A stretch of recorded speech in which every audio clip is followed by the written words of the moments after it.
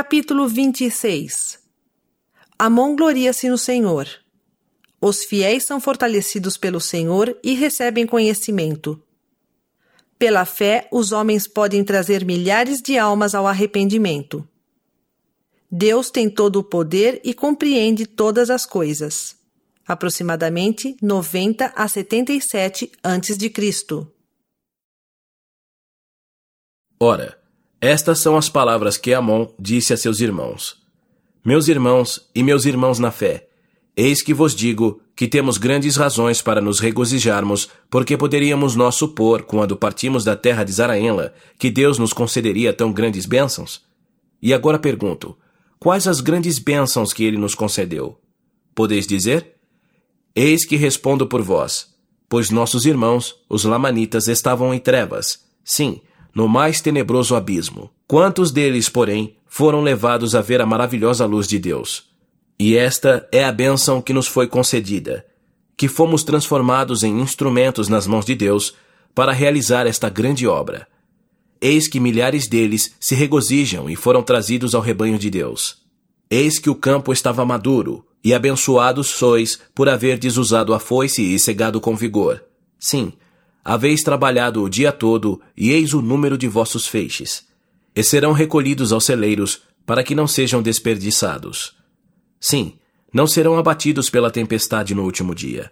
Sim, nem perturbados pelos furacões. Mas quando vier a tempestade, serão reunidos em seu lugar para que a tempestade não os possa atingir. Sim, nem serão impelidos pelos ventos fortes para onde o inimigo queira levá-los.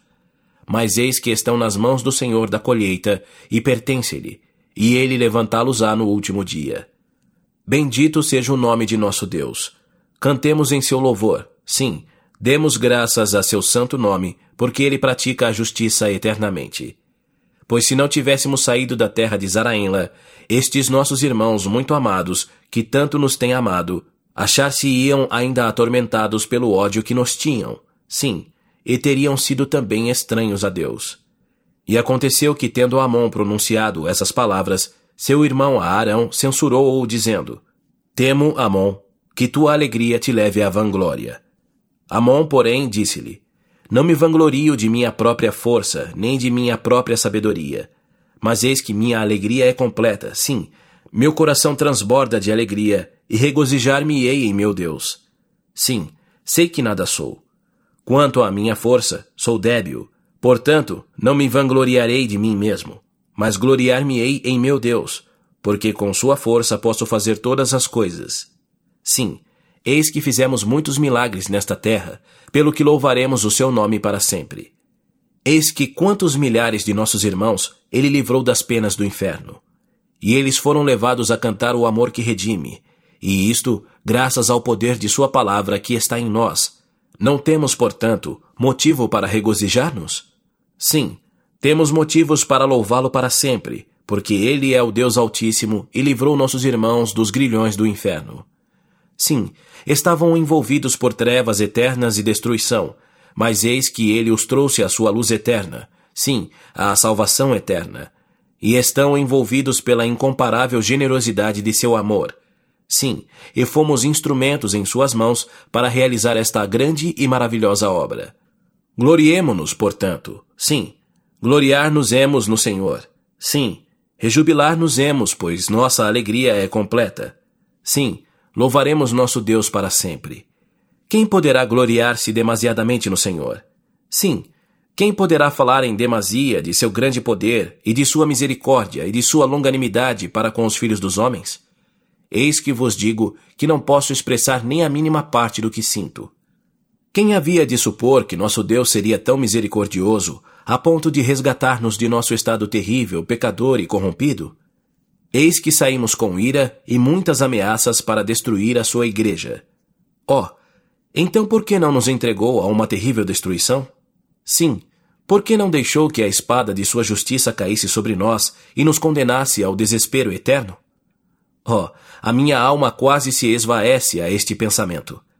Eis que ele não exerceu sua justiça sobre nós, mas em sua grande misericórdia fez-nos saltar esse sempiterno abismo da morte e miséria para a salvação de nossa alma.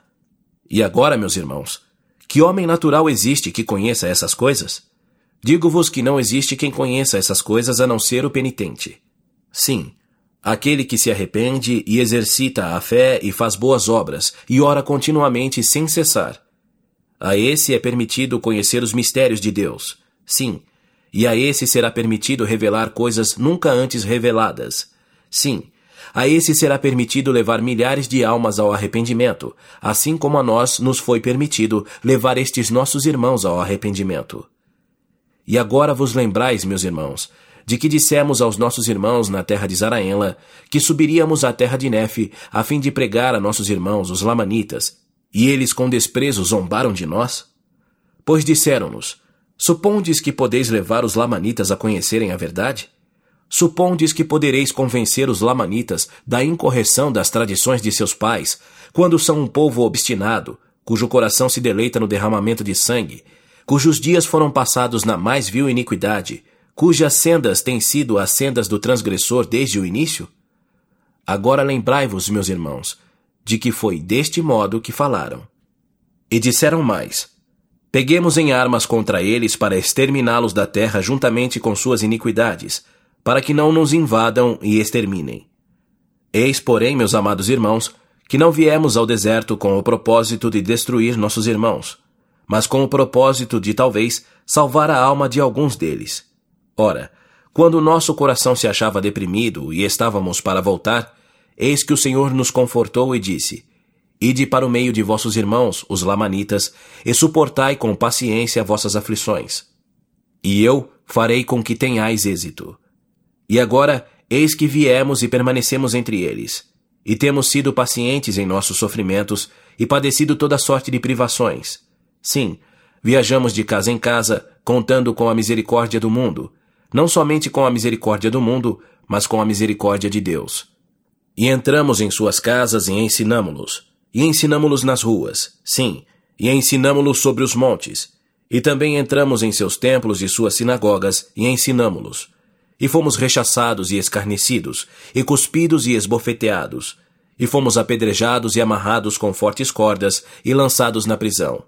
E pelo poder e sabedoria de Deus, fomos novamente postos em liberdade. E padecemos toda a espécie de sofrimentos, e tudo isso para que talvez pudéssemos ser o instrumento da salvação de algumas almas. E supunhamos que nossa alegria seria completa se porventura conseguíssemos ser instrumento da salvação de alguns. Agora, eis que podemos olhar e ver os frutos de nosso trabalho. E são eles poucos? Eu vos digo, não, são muitos.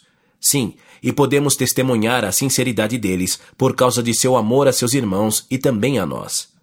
Pois eis que preferiram sacrificar a própria vida a tirar a vida de seus inimigos, e enterraram suas armas de guerra profundamente no solo por causa de seu amor aos irmãos. E agora eis que vos digo: houve já tão grande amor em toda a terra? Eis que vos digo, não, não houve, nem mesmo entre os nefitas. Porque eis que pegariam em armas contra seus irmãos, não se deixariam matar. Quantos destes, porém, sacrificaram a vida? E sabemos que foram ter com Deus por causa de seu amor e de seu ódio ao pecado. Ora, não temos razão para regozijar-nos? Sim, eu vos digo que, desde o começo do mundo, nunca existiu alguém que tivesse tão grandes razões para regozijar-se como nós. Sim, e minha alegria transborda, a ponto de gloriar-me em meu Deus, porque Ele tem todo o poder, toda a sabedoria e todo o entendimento. Ele compreende todas as coisas, e é um ser misericordioso, que salva aqueles que se arrependem e acreditam em seu nome.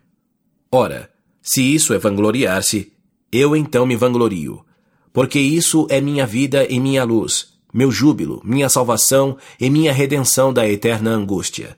Sim, bendito é o nome de meu Deus que se lembrou deste povo, que é um ramo da árvore de Israel e que se havia perdido de seu tronco numa terra estranha. Sim, digo eu, bendito seja o nome de meu Deus que se lembrou de nós, peregrinos numa terra estranha. Agora, meus irmãos, vemos que Deus se lembra de todos os povos, estejam na terra em que estiverem. Sim, Ele conta ao seu povo, e suas entranhas de misericórdia cobrem toda a terra. Ora, esta é minha alegria e minha grande gratidão. Sim, darei graças a meu Deus para sempre. Amém.